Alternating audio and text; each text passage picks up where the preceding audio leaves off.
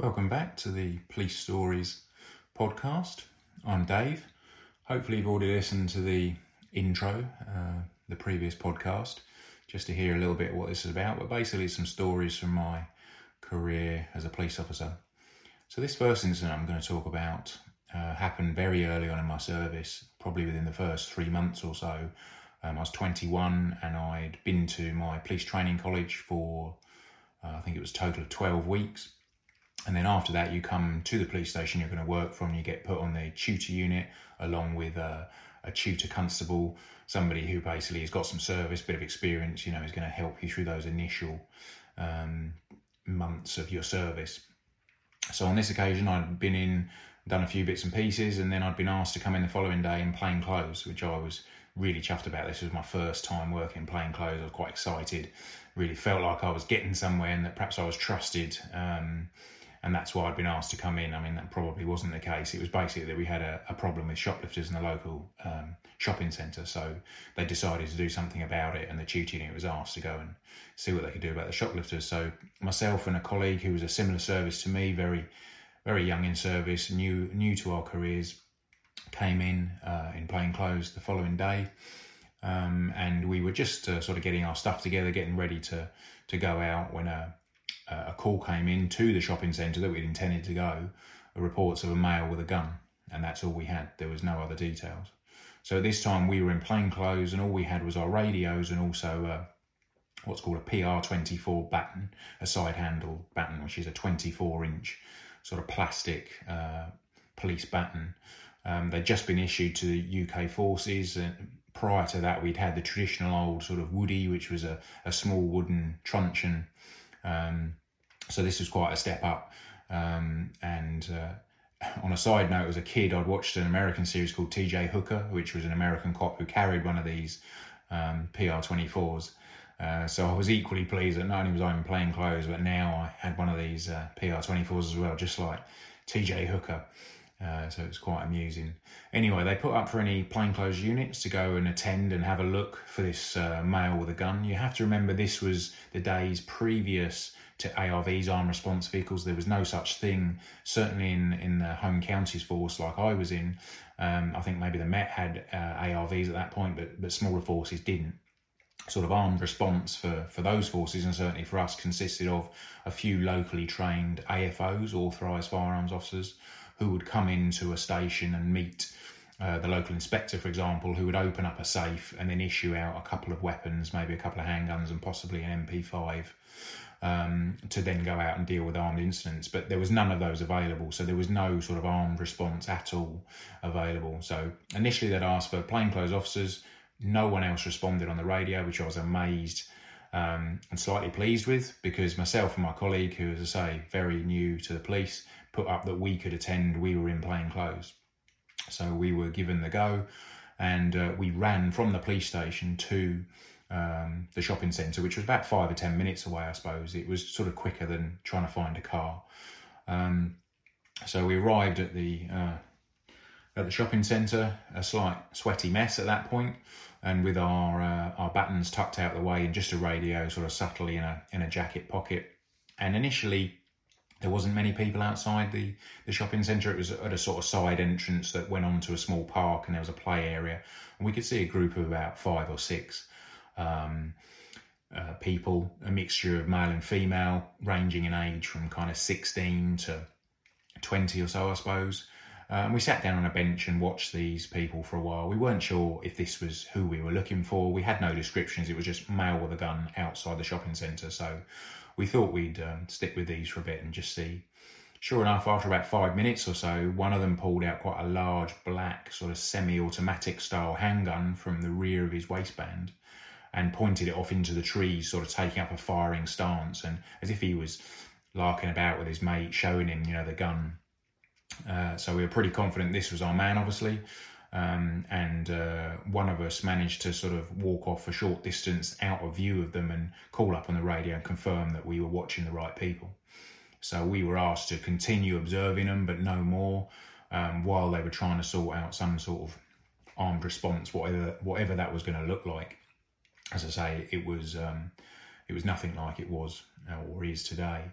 So we watched them for a little while, and then a couple of members of the public walked past. By this time, the male sort of was aware that he shouldn't have this gun, and certainly not in public. So when people came along, he kind of hid it away to keep it out of sight. And after a little while, he moved off round the corner. In fact, the whole group did, out of sight to us. So we decided that we were going to follow at a sort of reasonable distance. So we came gently around the corner, but unfortunately what we didn't realise was they had literally stopped just round the corner. So as we came round the corner, we almost bumped into the group, and particularly the male, who at this point had the gun out in his hand.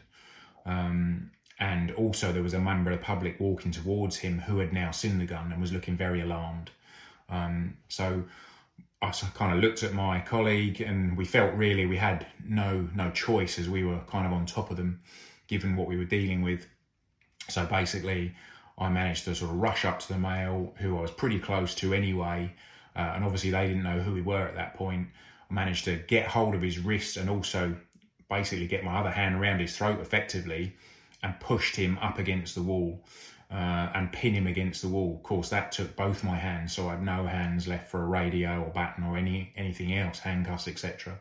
And my colleague behind me kind of stepped in behind me and turned and faced the rest of the group, at which point 2 or 3 of the other lads had reached down and picked up some pieces of wood that were just laying there from the trees and the woods that we just come round from, and basically started approaching us with these with these pieces of wood. So we're in a fairly concerning situation. I didn't really have time to sort of get too worried about it. I had my hands full with this guy who wasn't really struggling, but he was, I think, panicked at this point. We were trying to tell them who we were, identify ourselves as police officers, but at this point, I don't think they either heard us or kind of could figure it out, and certainly neither of us had a hand free to get a warrant card out, any form of ID to formally show them.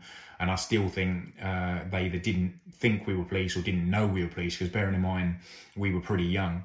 They were too, but I just don't think they sort of knew who we were really at this point. So at this point, the 3 of them are closing my friend down with these pieces of wood raised above their head. I've got the other guy pinned against the wall and can't really do anything to assist. And we were just thinking, we're really in trouble here. I'm not sure how this is going to end. When thankfully, a marked police vehicle, uniformed police car, which had some other colleagues in, came round the corner and saw what was happening. They were able to get out of the car and run over to us and assist. So we managed to get the firearm off the guy, get him in handcuffs, and sort of shoo the others away, who immediately dropped the pieces of wood and kind of didn't want to get involved. Now they were pretty sure that the game was up, and we had hold of them. So the incident came to a good conclusion. Nowadays, you'd probably be disciplined for it, because nowadays it'd be very different. You would definitely be told to stand off and not get involved pretty much no matter what until armed response vehicles were there. As I said, at the time, it wasn't really an option for us, and probably our naivety was walking around the corner right on top of them. But ultimately, things happen. It's all very well talking about things in a classroom, but when you're on the ground and dealing with stuff, it doesn't go smoothly, and you've got to make snap decisions quickly. So that's what we did. We got hold of them. We subsequently found out later on that after the males had been arrested, armed response guys came out to have a look at the weapon. It turned out to be a BB gun, but of course you never know that. Later on, I would find out when I became an armed officer, it's impossible to tell the difference between a real firearm and a BB gun or an imitation firearm. Sometimes even when they're in your hand, you're literally weighing up the difference, trying to look at them without getting too much in and without sort of starting to take them apart and clear them effectively to make them safe. Even at that point, for experienced officers, it's difficult to tell. So you can imagine that with this weapon pointed about at people in the street, there's no way you could have known the difference. That's my excuse and I'm sticking to it.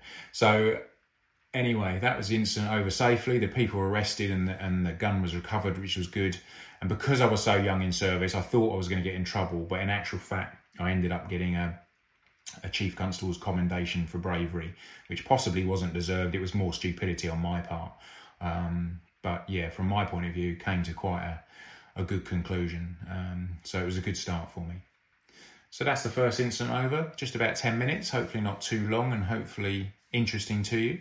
If you like what you've heard, then please subscribe. And as I say, roughly once a week, I'll release a new story. And please come back if it was interesting for you. Thanks very much. Cheers. Bye.